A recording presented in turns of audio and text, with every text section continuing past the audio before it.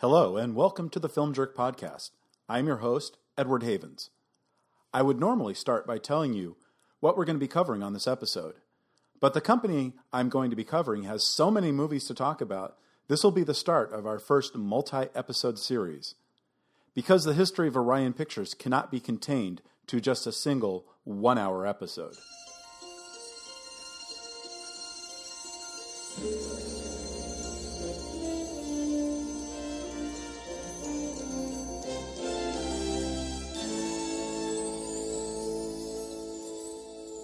The story of Orion Pictures starts in January of 1978. Actually, it starts in 1951, when major studio United Artists, at the time still controlled by Charlie Chaplin and Mary Pickford, hired Arthur B. Krim and Robert Benjamin to turn the company's fortunes around. The studio had suffered from years of unprofitability, and the company was on the verge of failure.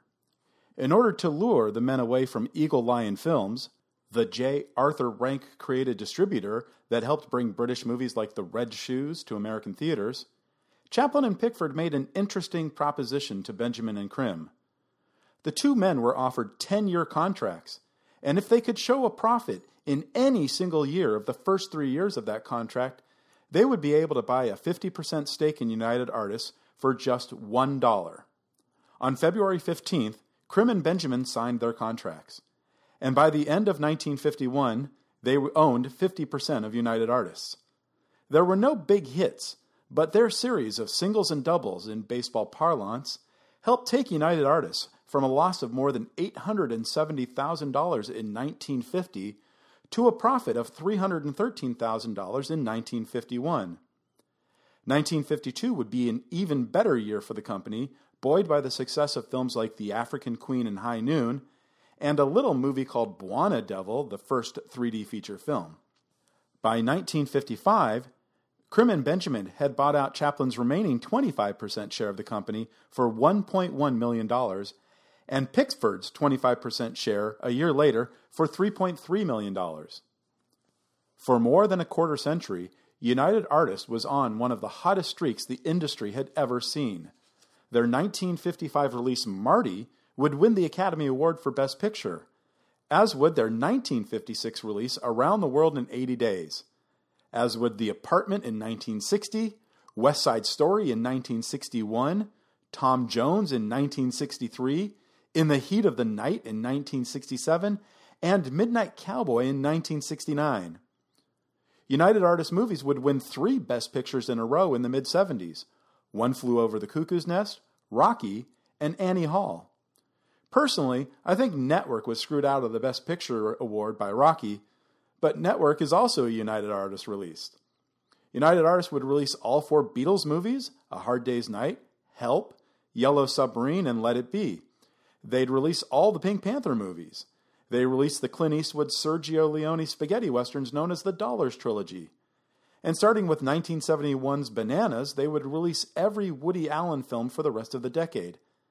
And of course, they had one of the biggest franchises in the world with the James Bond series. In 1957, Krim and Benjamin would take United Artists public with a stock offering worth $17 million. While this would bring the men more than quadruple their original investment in the company in less than 5 years, it would also be the start of the new road that would lead to their eventual exit.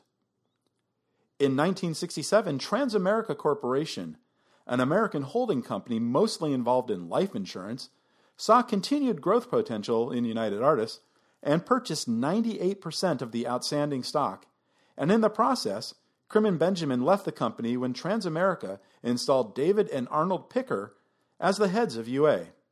Except the Picker brothers would reverse the company's fortunes the wrong way, and Krim and Benjamin would replace the men who replaced them in 1970. But the seeds of distrust would already have been sown. Transamerica would make sure each UA movie had a logo that said United Artists, a Transamerica company, on the front of each UA movie, until they didn't.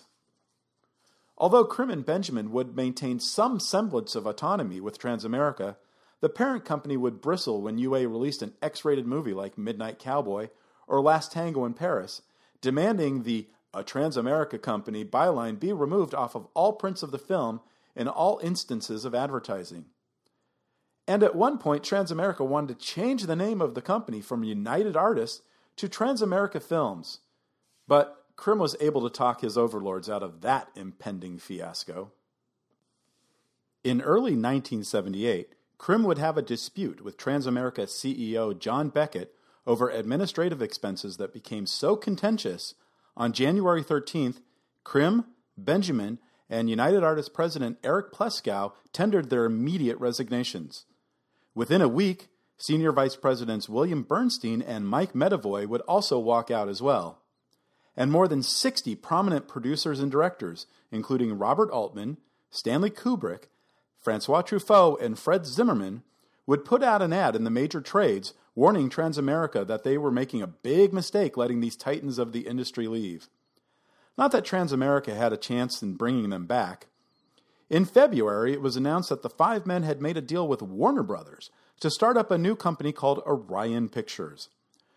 Orion would finance new movies, giving filmmakers complete creative autonomy, as they had at United Artists, and they would handle the advertising of the movies, and the films would be distributed by Warner's for a fee. With more than $100 million in credit lined up, Orion Pictures quickly made production deals with the likes of James Caan, Francis Ford Coppola, John Milius, Barbra Streisand, John Travolta, and Jon Voight to make movies for the company. In addition, regular collaborators like Woody Allen and Blake Edwards would leave United Artists as soon as their current contracts were up and start making films for Orion. The first movie to be released through Orion was George Roy Hill's A Little Romance, which hit theaters on April 27, 1979.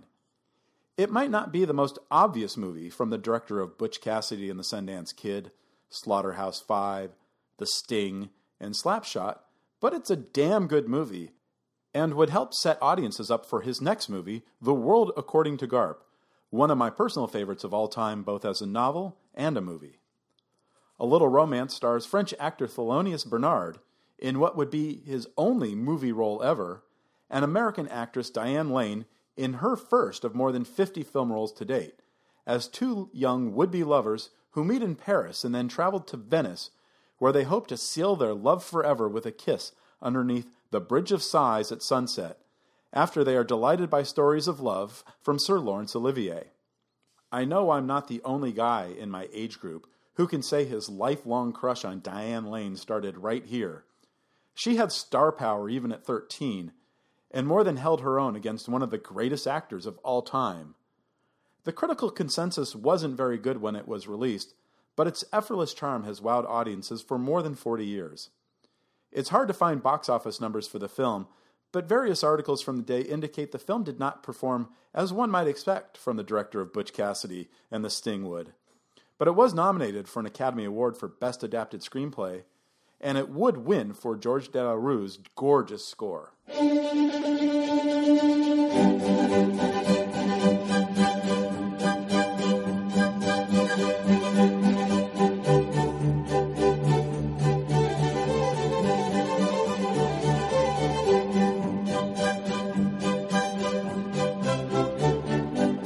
The movie is currently not available on any American streaming service, but the Warner Brothers print-on-demand Archives label does have a bare-bones Blu-ray or DVD available for purchase.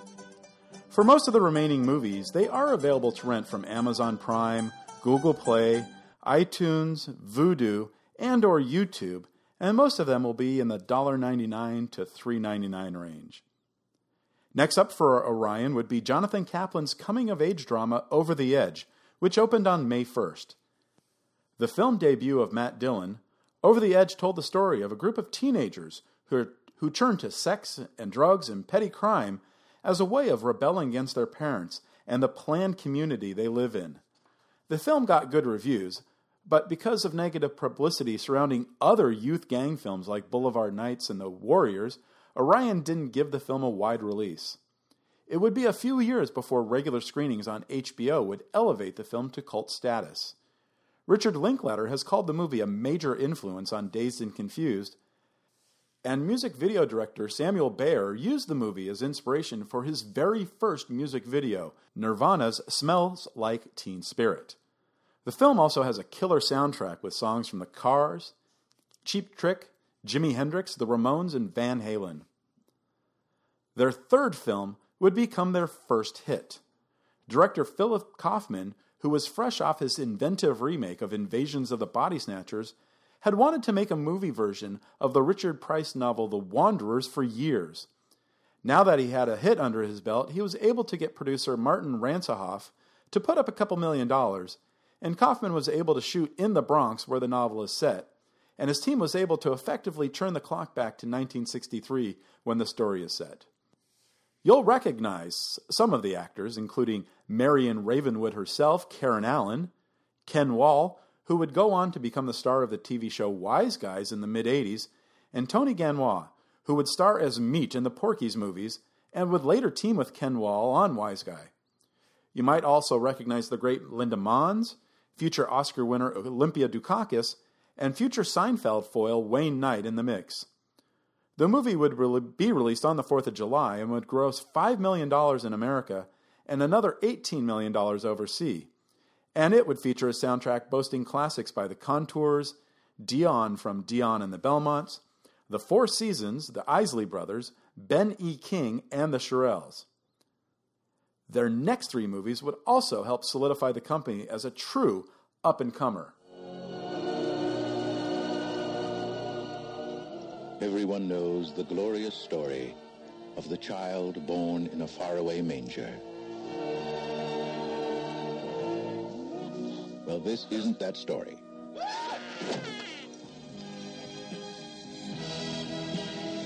This is Monty Python's all-new Life of Brian. They call Brian.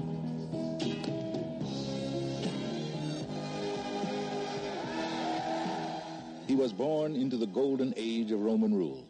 Do we have any crucifixions today? 139, sir. Special celebration. It was a time of miracles. I was blind and now I can see.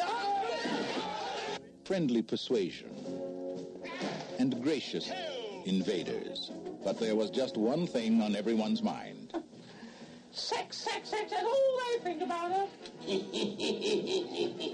Oh, dear. In those days, getting stoned wasn't against the law. It was the law.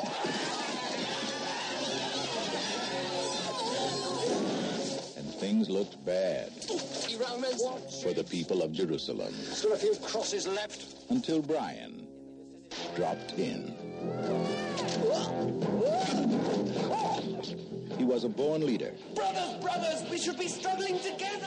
We are. A potential martyr. What would they do to me? Oh, you'll probably get away with crucifixion. Crucifixion? Yeah. First offense. And his mother's joy. You've been telling them? They think I'm the Messiah, Mum. I'm the Messiah! There's no Messiah in here. There's a mess all right, but no Messiah. And now, it's up to Brian to deliver a despairing nation from the throes of oppression. Tough luck, Jerusalem. This is the life of Brian. Just when you thought you were saved. It's Monty Python's Life of Brian. He wasn't the Messiah. He was a very naughty boy.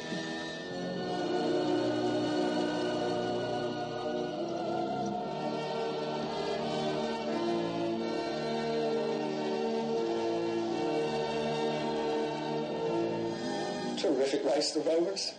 Terrific. Monty Python's second dramatic narrative, The Life of Brian, would arrive in theaters on August 17th. You don't need me to tell you about one of the funniest movies of all time. Suffice to say that the $4 million movie would gross $20 million in the United States and another $40 million worldwide. I don't have to tell you where to stream it or rent it because you already own it on Blu-ray and watch it a couple times a year. 2 weeks later, for Labor Day weekend, Orion would release Nicholas Meyer's fantastic Time After Time. The time is 1893, and novelist and inventor H.G. Wells makes a startling announcement. Gentlemen, I am talking about traveling through time in a machine constructed for that very purpose. The first to use the machine, however, is Dr. John Leslie Stevenson, better known to history as Jack the Ripper. And what was to be a voyage of discovery, in an instant becomes a manhunt through time, from 19th century England to 20th century San Francisco.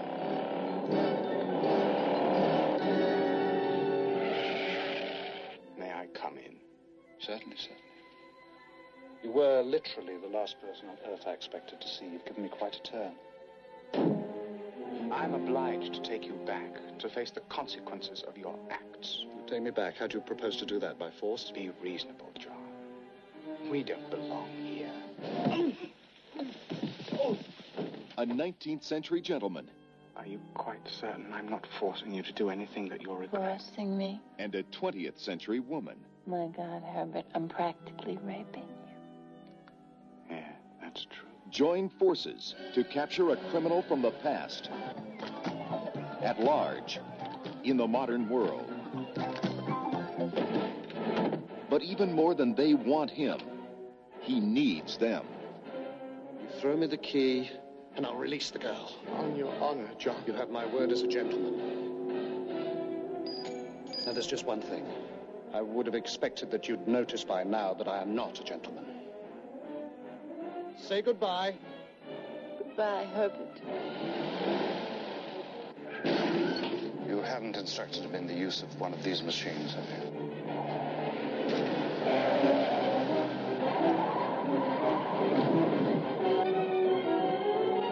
Stevenson! HG, it's checkmate, and you've lost again. A romantic adventure, a breathless chase, around the world, and across a century. Time after time.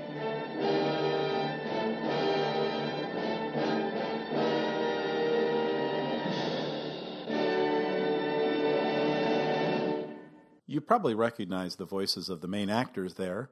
Malcolm McDowell as H.G. Wells, David Warner as Jack the Ripper, and Mary Steenburgen as the love interest.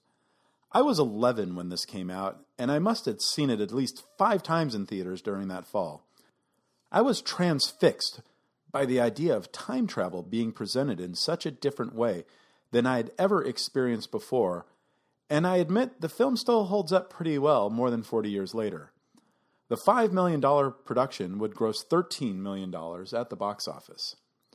And then, their first true blockbuster. George Webber is a successful songwriter. Elevator music. I'm very big in elevators. And everything is going his way. With friends who respect him. And a woman who loves him. He couldn't ask for more. But George is about to discover that even a man who has everything doesn't have everything. She was the most beautiful girl I had ever seen. There's nothing more exciting than a fantasy. It can give life a new meaning. And most of all, it can make a grown man act like a child. I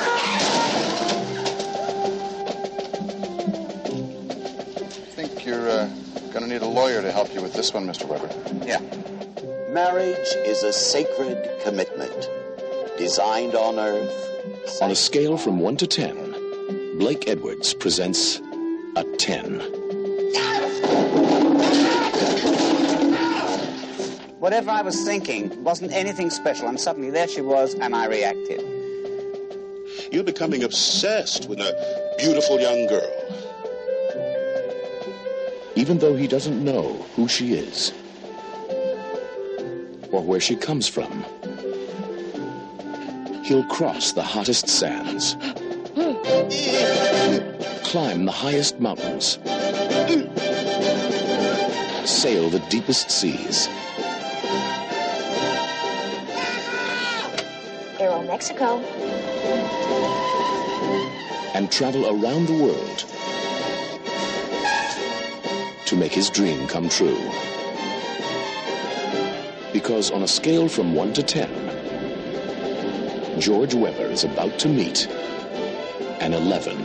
Tonight, I spend with you. Dudley Moore. Sir, can I get you anything else? George! Julie Andrews. George! Introducing Bo Derek. Did you ever do a tour of Valsbolero? In Blake Edwards, 10. A fantasy fulfilled for adults who can count.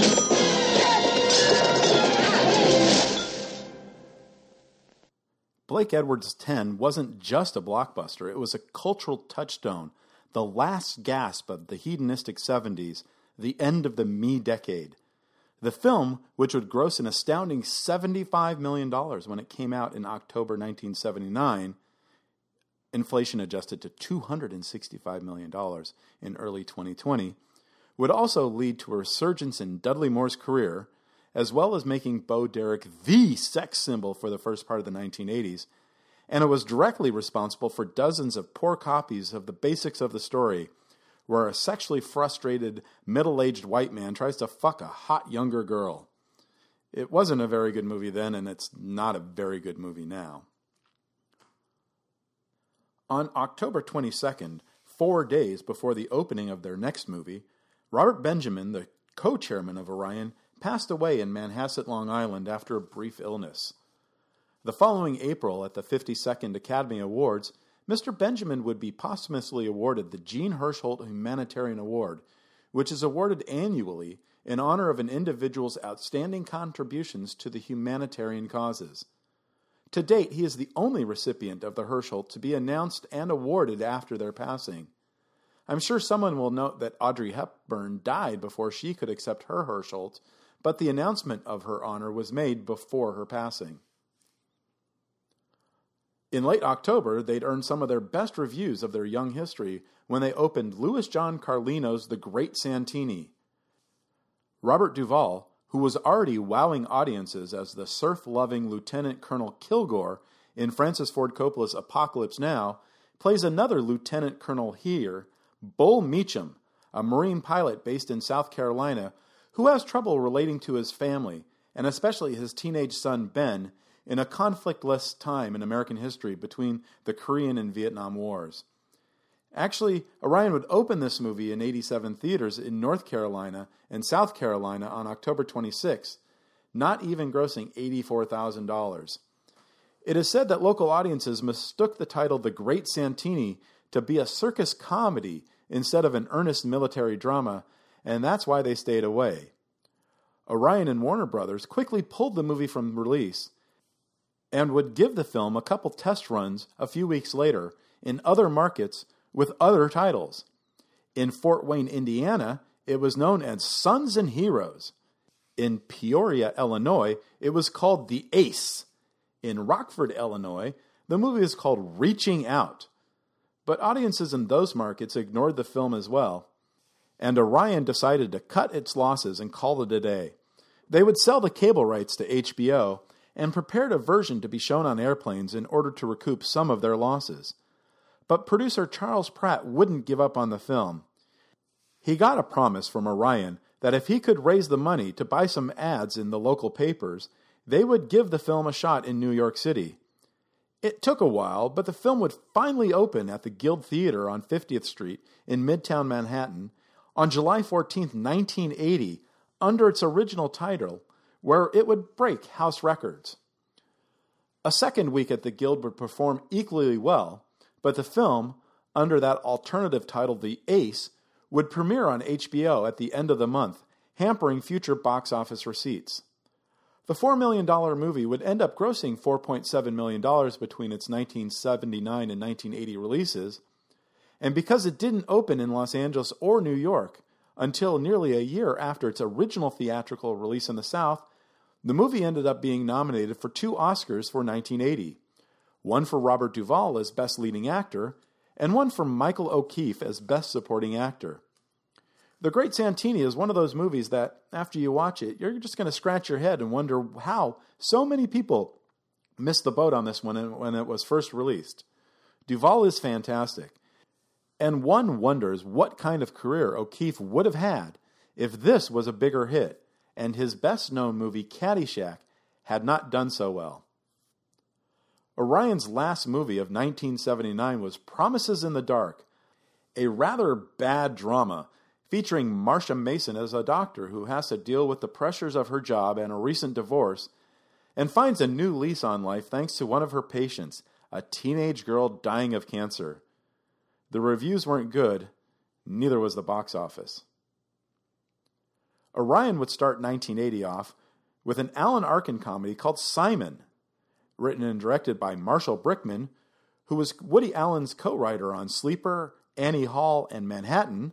Simon sees Arkin parade through the film as a psychology professor who has been brainwashed by a group of scientists into thinking he's an alien. It's got a great supporting cast including Madeline Kahn, Austin Pendleton, Wallace Shawn, Fred Gwynne, Brian De Palma regular William Finley, and Max Wright, who would later be known for co-starring with an alien puppet on the sitcom Alf. Simon wants to say a few things about television and how it shapes American culture, but Network did it so much more viciously and succinctly a few years earlier. Still, Simon managed to gross $6 million in theaters. Now, if you were a regular listener of Scott Weinberg and Drew McWeeney's great 80s All Over podcast, you might remember this next movie, Die Laughing, the Robbie Benson comedy about an aspiring singer who becomes involved in a conspiracy to kidnap a monkey that has in its little brain a scientific formula that could destroy the world. Now, I have nothing against Robbie Benson, but he was the fat-free plain yogurt of actors in the late 70s and early 80s. You add Robbie Benson to a recipe when he will add a bit of texture, not for any flavor, and you certainly don't have Robbie Benson produce a movie written by and starring Robbie Benson, featuring songs written and performed by Robbie Benson, because those results, as you can expect, would be disastrous. Even with a supporting cast that includes Bud Cort, Peter Coyote, Charles Durning, Charles Fleischer, and Elsa Lanchester, this movie sucks, and it didn't do much when it opened in April of 1980. Speaking of Orion Pictures movies that didn't do much when they opened in April 1980, I present John Hurd, Nick Nolte, and Sissy Spacek in Heartbeat. The movie, written and directed by John Bynum, would follow the love triangle between Jack Kerouac, Neil Cassidy, and Carolyn Cassidy while Kerouac was writing On the Road. Now, the movie's pretty damn good, and how could it not be with that leading cast? But as we've seen with pretty much any movie that has anything to do with beat writers, audiences did not respond positively. The $3.5 million production would not even gross $1 million. It would be another 3 months before Orion would release another movie. On July 25th, they'd unleash onto the world one of the funniest movies ever made. I'm alright, nobody but about me. Why you got to give me a fight? Can't you just let it be? I'm alright, don't nobody but about me. You got to give me a fight. Why don't you just let me be? Caddyshack was a comedy nerd's wet dream. It would feature the first on-screen parody of two of Saturday Night Live's biggest stars, Chevy Chase and Bill Murray, plus two of comedy's biggest stars at the time, stand-up comedian Rodney Dangerfield in his first major movie role, and Ted Knight, the venerable comedic actor best known as anchorman Ted Baxter on The Mary Tyler Moore Show. Harold Ramis, the SCTV and National Lampoon veteran who helped write Animal House, would make his feature directing debut here, and would help write the screenplay with his former Lampoon compatriot Douglas Kenney and Bill Murray's brother Brian Doyle Murray, who based many incidents in the script on his own experiences as a caddy in suburban Chicago in the late 60s and early 70s.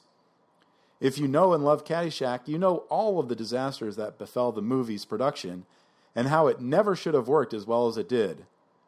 The film would open in 656 theaters, and it would be the number one movie in the nation that weekend with a $3.1 million gross. When it was finally played out in theaters 22 weeks later, the film would have sold almost $40 million worth of tickets. The less said about their next movie, The Fiendish Plot of Fu Manchu, the better. The last film completed by Peter Sellers before his untimely passing, 2 weeks before the already planned August 8th release, it features some of the worst racist Asian stereotypes ever committed to the silver screen. It's an absolute disaster at every level, not even worth seeing for Helen Mirren at her absolute prime babeness. Fuck this movie. Seriously, don't find it. Remember Sellers with some of his great work, like his film before this, Hal Ashby's truly brilliant Being There, or any of the Pink Panthers, or Dr. Strangelove. Hell, remember him with practically anything else he made than this piece of shit.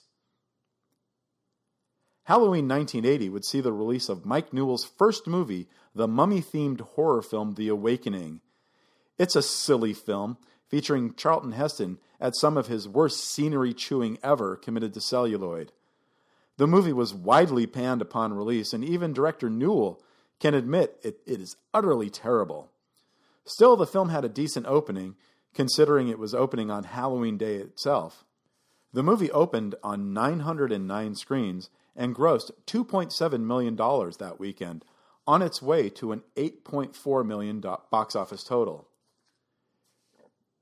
Egyptian tomfoolery would also play a role in their next release, Sphinx, Orion's first release of 1981. Directed by Franklin J. Schaffner, former Best Director Oscar winner for Patton, this adaptation of the Robin Cook bestseller starred Leslie Ann Down as an Egyptologist who finds herself targeted for death by black marketeers when she journeys to the Valley of the Kings to find an ancient tomb.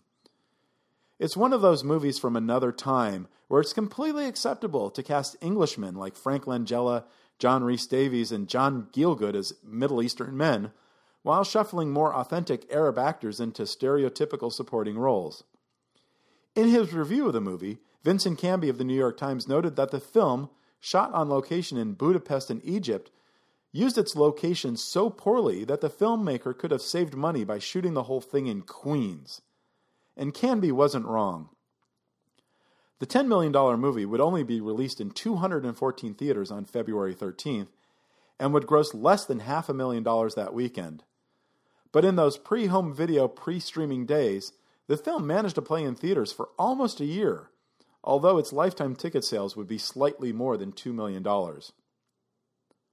On April 10th, Orion would move from Egypt to medieval England for John Boorman's Excalibur. A wizard's ancient spell. Into the eyes of the dragon and the despair. And the lust of a lord. I must have her. One night with her. Give birth to an empire. Behold, the sword of power, Excalibur.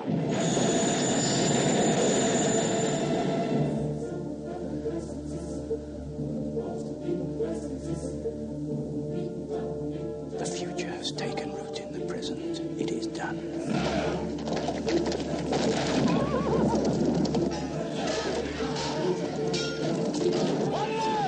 One king! Orion Pictures presents John Boorman's Excalibur. Knights of the Round Table, we shall always come together in a circle to hear and tell of deeds good and brave. And I will marry. Don't you know me, Merlin? Because I'm a creature like you. Their magic is Merlin. Are you just a dream to some? A nightmare to others. Their king is Arthur. You are my husband. I must be king first. Their power is Excalibur. I swear eternal faith to Arthur, king. Sir Lancelot, you will be my champion. Witch's Star, greatest quality of knighthood. True. We're hides evil then. Where you never expected. I protest my innocence. Were I not king, I would make you pay with your life. A world of wizards, kings, warriors, queens, swords, sorcery, and desire. Forged of splendor and magic, where future meets past, flesh meets steel, and the only fear is the pain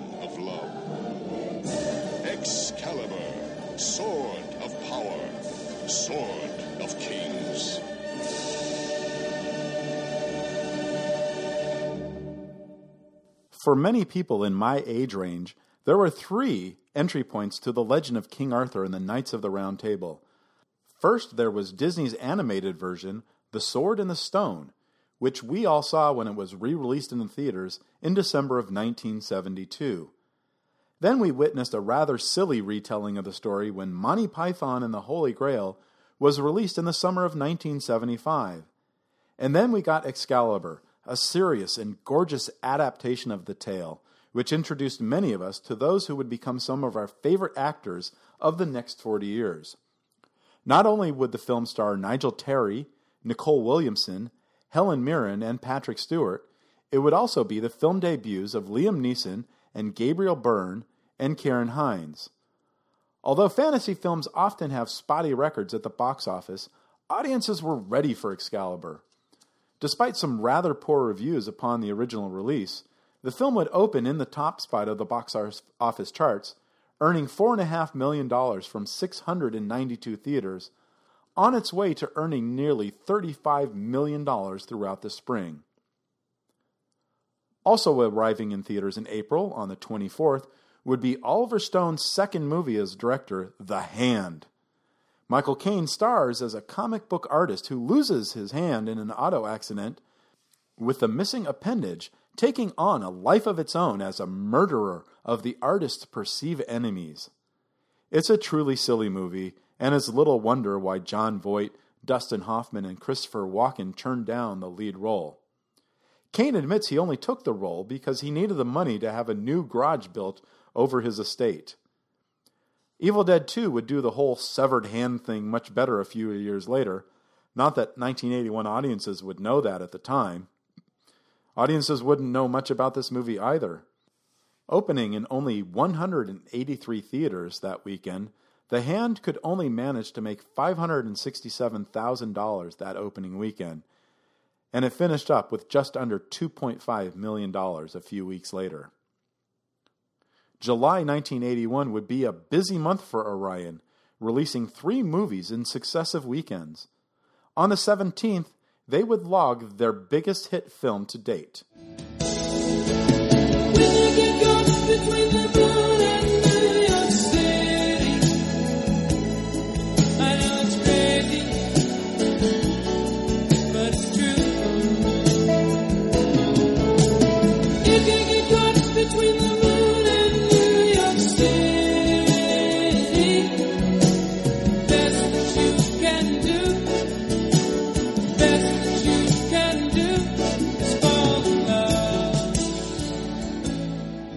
To be completely honest, I've never understood the appeal of this movie.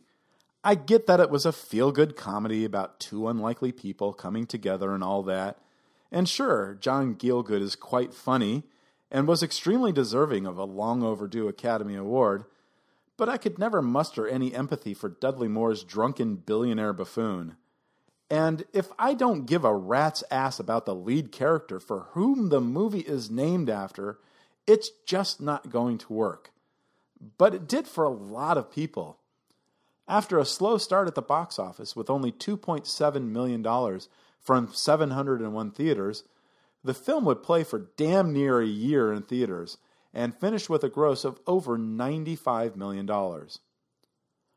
1 week later, on the 24th, Orion released the horror film Wolfen. Based on the novel by Whitley Strieber, Albert Finney stars as a retired New York Police Department captain who returns to the force to help solve a series of inexplicable murders throughout the city. I find the movie to be rather preposterous, but I seem to be in the minority on this one too. The film holds a very good consensus on both Rotten Tomatoes and Metacritic, and the film would be a solid double for Orion. It opened on 967 screens and grossed $3 million during its opening weekend, and would finish with $10.6 million after several weeks. And then on the 31st, Orion would let loose another real stinker of a movie, Under the Rainbow. Chevy Chase and Carrie Fisher lead a cast of little people in a story based on stories of the actors playing the Munchkins in The Wizard of Oz trying out for the movie. It is as bad as it sounds, but that didn't stop audiences from flocking to it. Maybe the film would have made Orion some money if it hadn't been saddled with an inexplicable $18 million budget. And it would eventually gross $18.8 million after opening with a $2.3 million opening weekend from 488 theaters. But since studios only get about 55% of the ticket sales back as theater rentals, and Orion still had to spend millions of dollars promoting it, and they needed to give Warner Brothers a portion of those rentals as a distribution fee, Under the Rainbow would finish millions of dollars in the red. Orion would release one more movie that summer, the Sidney Lumet crime drama Prince in the City. In many ways, the film is another side of the same coin as Lumet's 1973 drama Serpico. Both feature stories of real-life NYPD officers who choose to expose police corruption.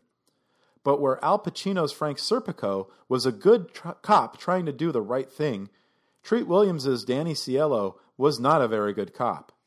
But when he was asked to participate in an investigation into police corruption, he sees it as his one-way ticket out to save himself instead of getting arrested and prosecuted for his own crimes.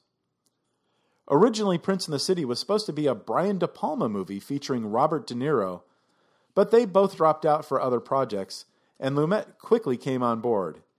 He took the film as an opportunity to repair the damage he felt he caused the NYPD in the way he portrayed cops in Serpico, but audiences weren't ready for that.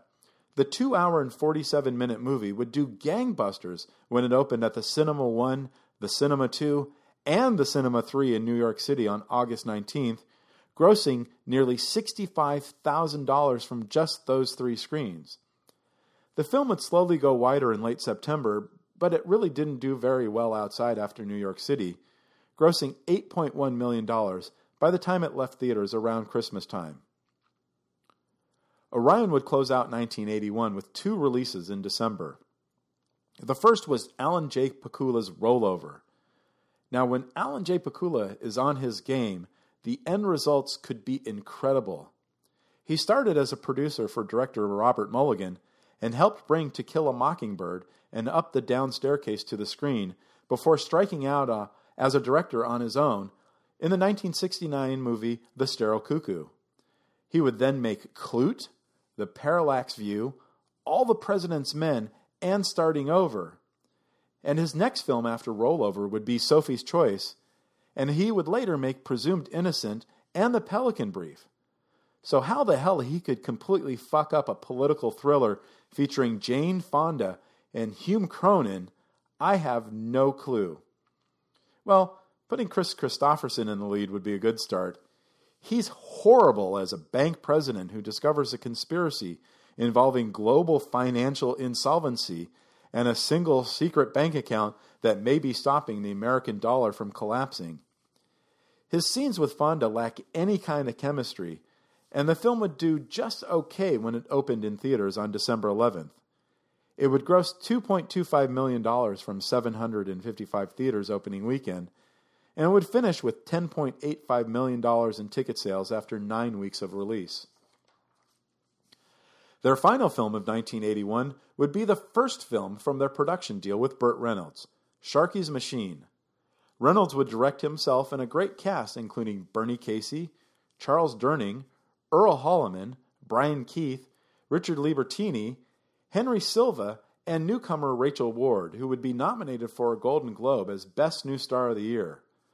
Unfortunately, that was the year that she, Elizabeth McGovern, Howard E. Rollins, Kathleen Turner, and Craig Lawson would all lose in this category to Pia Zadora. Reynolds plays Tom Sharky, a narco sergeant who gets busted down to vice when a caller goes wrong. It's an interesting movie, and I don't want to give much of it away. And what should have been a step in the right direction for Reynolds, away from silly comedies and back towards the thrillers that made him a star to begin with. In fact, Reynolds wanted his Deliverance director, John Boorman, to direct him in the movie, but Boorman was too busy finishing Excalibur, and he suggested Reynolds just direct it himself. The film would open on 1,388 screens on December 18th, grossing $3 million and coming in second to the Belushi and Aykroyd comedy Neighbors. By its 4th week in theaters, it would be number 1 nationwide, and it would finish its theatrical run after 9 weeks and $35.6 million in ticket sales. And 1981 would be a decent year for Orion at the Academy Awards. After winning 1 Oscar in their initial year of existence, 4 of their movies this year would be nominated for 8 awards, and Arthur would win 2, John Gielgud for Best Supporting Actor, and the song Arthur's Theme for Best Original Song. 1982 would start out rather quietly for Orion. They would not release their first movie of the year, The Escape Artist, until the end of May, but we'll get to that film in a moment. While the startup deal with Warner Brothers had been advantageous to both companies, the executives at Orion wanted to take more control. Their original distribution deal with Warner's ended in February 1982, and they made a new deal with their benefactor to continue releasing their movies through Warner's until they could set up their own distribution company.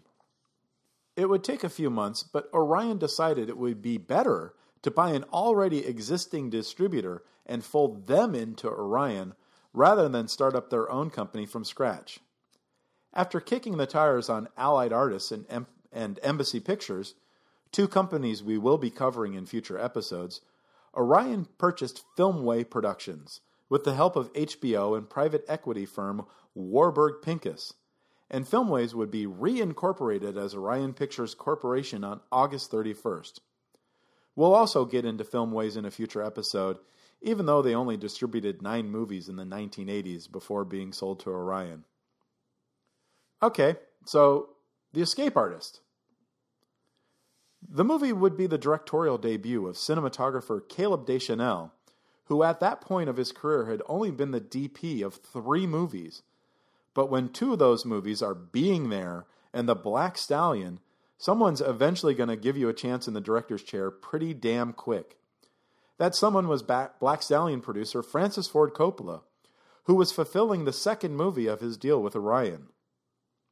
Griffin O'Neill, the son of Ryan O'Neill, plays the teenage magician son of the greatest escape artist outside of Houdini.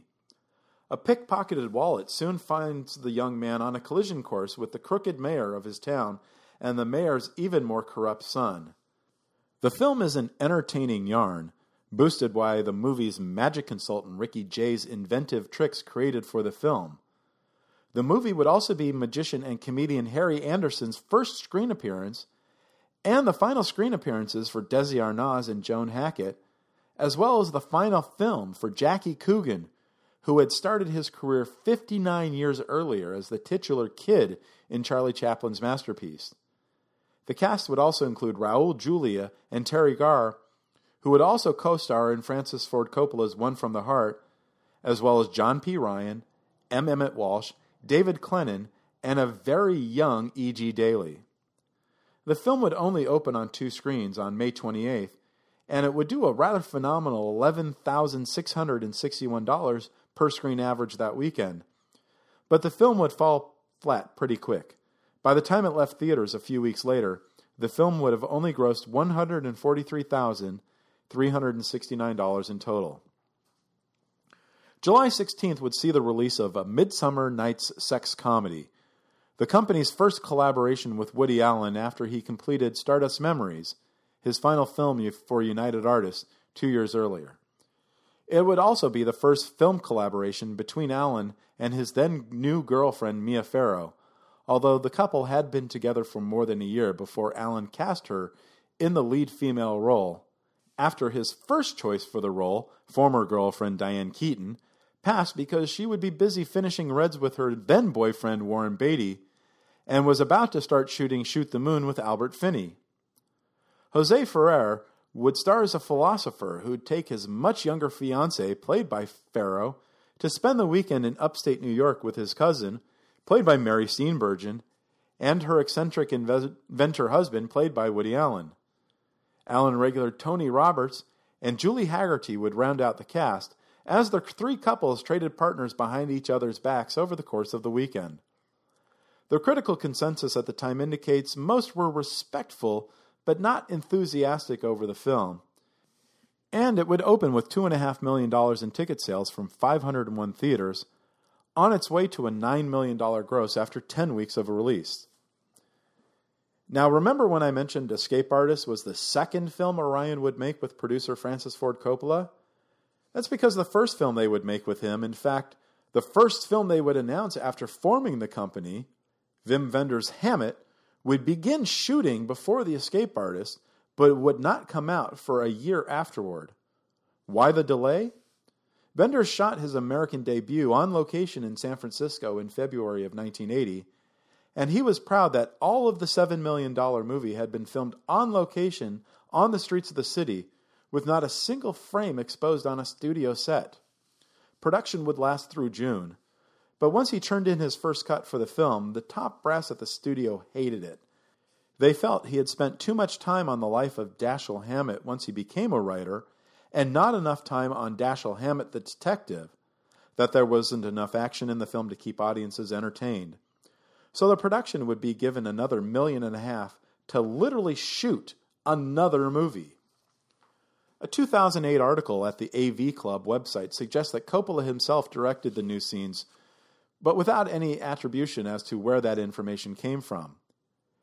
In a 2015 interview with Rodrigo Perez of IndieWire, Wim Wenders himself says he directed all of the footage for the new version of the movie, which was 100% shot on one soundstage at Coppola's Zoetrope Studios in Los Angeles, and that maybe 10 shots from his original shoot, all San Francisco exteriors, made it into the final product.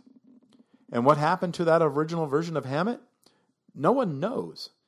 Years later, Wim Wenders wanted to do a DVD with both versions of the movie together, but the person in charge of materials inventory at Zoetrope couldn't find anything from the original shoot.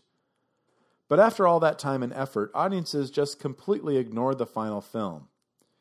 It would get released in Los Angeles, San Francisco, and Toronto on September 17th, but there is no immediate information about how well the film did in those engagements.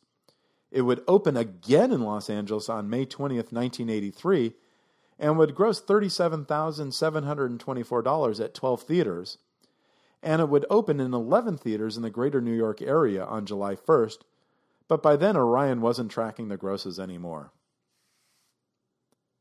Amityville II: The Possession was a rather tepid follow-up to the surprise 1979 Amityville Horror. Since the happenings of the Amityville Horror were based on the family who moved into the house at 112 Ocean Avenue after the DeFeo family murders and all the strange shit that they claimed to have happened before they fled for their lives, it was only natural that the prequel, documents the DeFeo murders. Although the family in the prequel,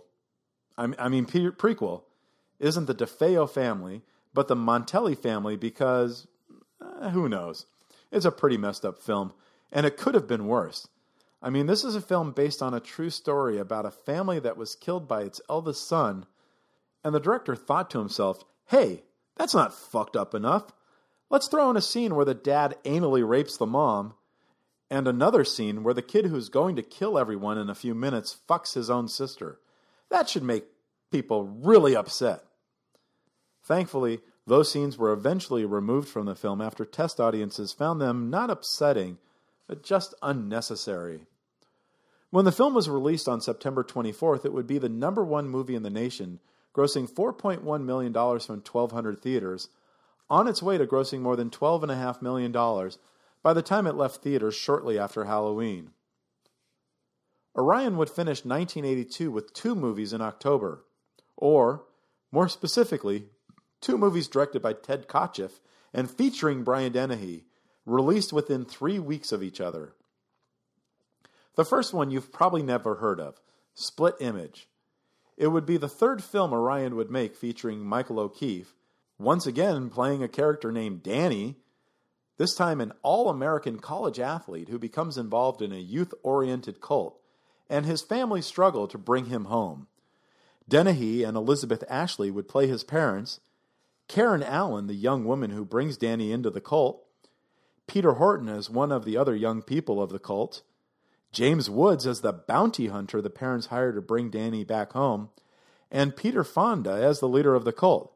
That's a damn good cast, and Kotcheff can be a very good filmmaker. But this one isn't one of those good films on his resume. It feels more like a TV movie of the time, and audiences pretty much waited until it played on TV to see it. When it opened in 129 theaters on October 1st, the movie would gross just $264,000, good enough for 27th place on the domestic box office charts that weekend. And Orion would not track the grosses after those first 3 days. The second Ted Kotcheff, Brian Dennehy Orion movie of the month did a little bit better.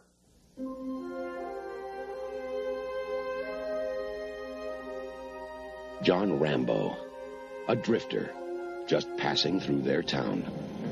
Morning! Headed north or south? North. Now jump in. I'll make sure you're heading the right direction, huh? You got someplace I can eat around here? There's a diner about 30 miles up the highway. Is there any law against me getting something here? Yeah, me. I want you to book this gentleman for vagrancy, resisting arrest, carrying a concealed weapon. They knew he was innocent. Starting to dislike you. A lot. And they didn't give a damn. That's okay, Warren. Don't worry about the soap. He's tough. Just shave him. Try. Don't move. I don't want you to cut your own throat. John Rambo, one man who's been pushed too far. You're finished! You've gone as far as you're gonna go! Heading straight for the top. Right on top. Well, there's no way out of here except through us. He was hunted. Trapped. There he is! On the cliff!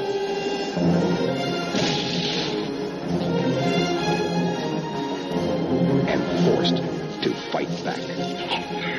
Don't push it. Don't push it. I'll give you a war you won't believe. Teasel, you and all your men couldn't handle him before. Now, what makes you think you can handle him now? Because God knows what damage he's prepared to do.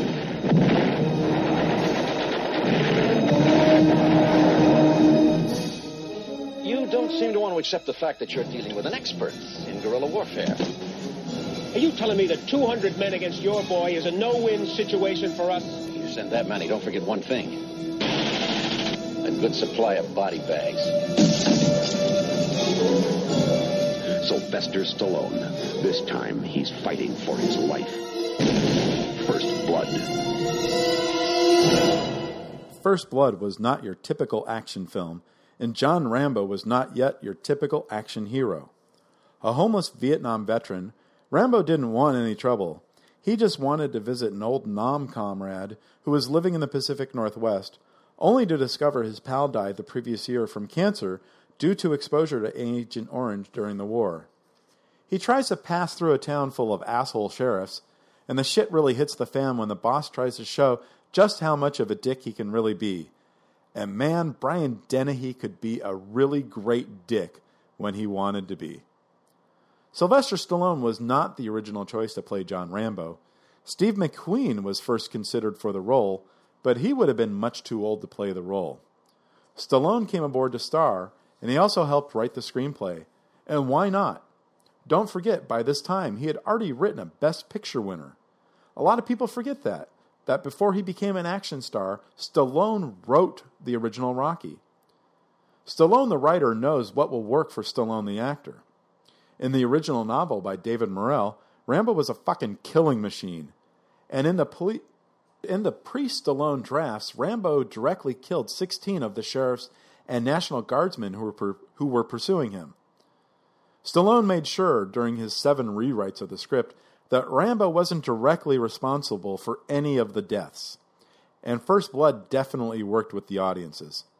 The film opened in 901 theaters on October 22nd, and it would be the #1 film in the nation, grossing $6.64 million. The #2 film of the week, Halloween, Season of the Witch, would open on nearly 400 more screens, but would gross $300,000 less. First Blood would play in theaters for almost 4 months, ending its run with $47.2 million in American sales, and it would also gross another $78 million worldwide. However, Orion would not be involved with any of those sequels. And that's going to wrap it up for this first episode of our look back at Orion Pictures. Our next episode will cover the next 4 years in Orion history from 1983 to 1986, which includes some of the biggest movies in the company's history and some of the strangest. Thank you for listening. The Film Jerk podcast has been written, narrated, and edited by Edward Havens. As we are an independent podcast without sponsors or a network of websites to help promote the show, we rely on word of mouth to get the word out about the show. Please help get the word out. Please post about the Film Jerk podcast on your socials. Please rate and review the show on your favorite podcast sources. Good ratings and reviews help get the podcast higher rankings, which helps the show get seen by more potential listeners. And as always, I look forward to your comments about the show. You can leave me a note on this podcast's page at filmjerk.com, or you can leave me a message on my Twitter feeds at Edward A. Havens or at FilmJerk. The Film Jerk podcast has been a production of Idiosyncratic Entertainment. Thank you again. Good night.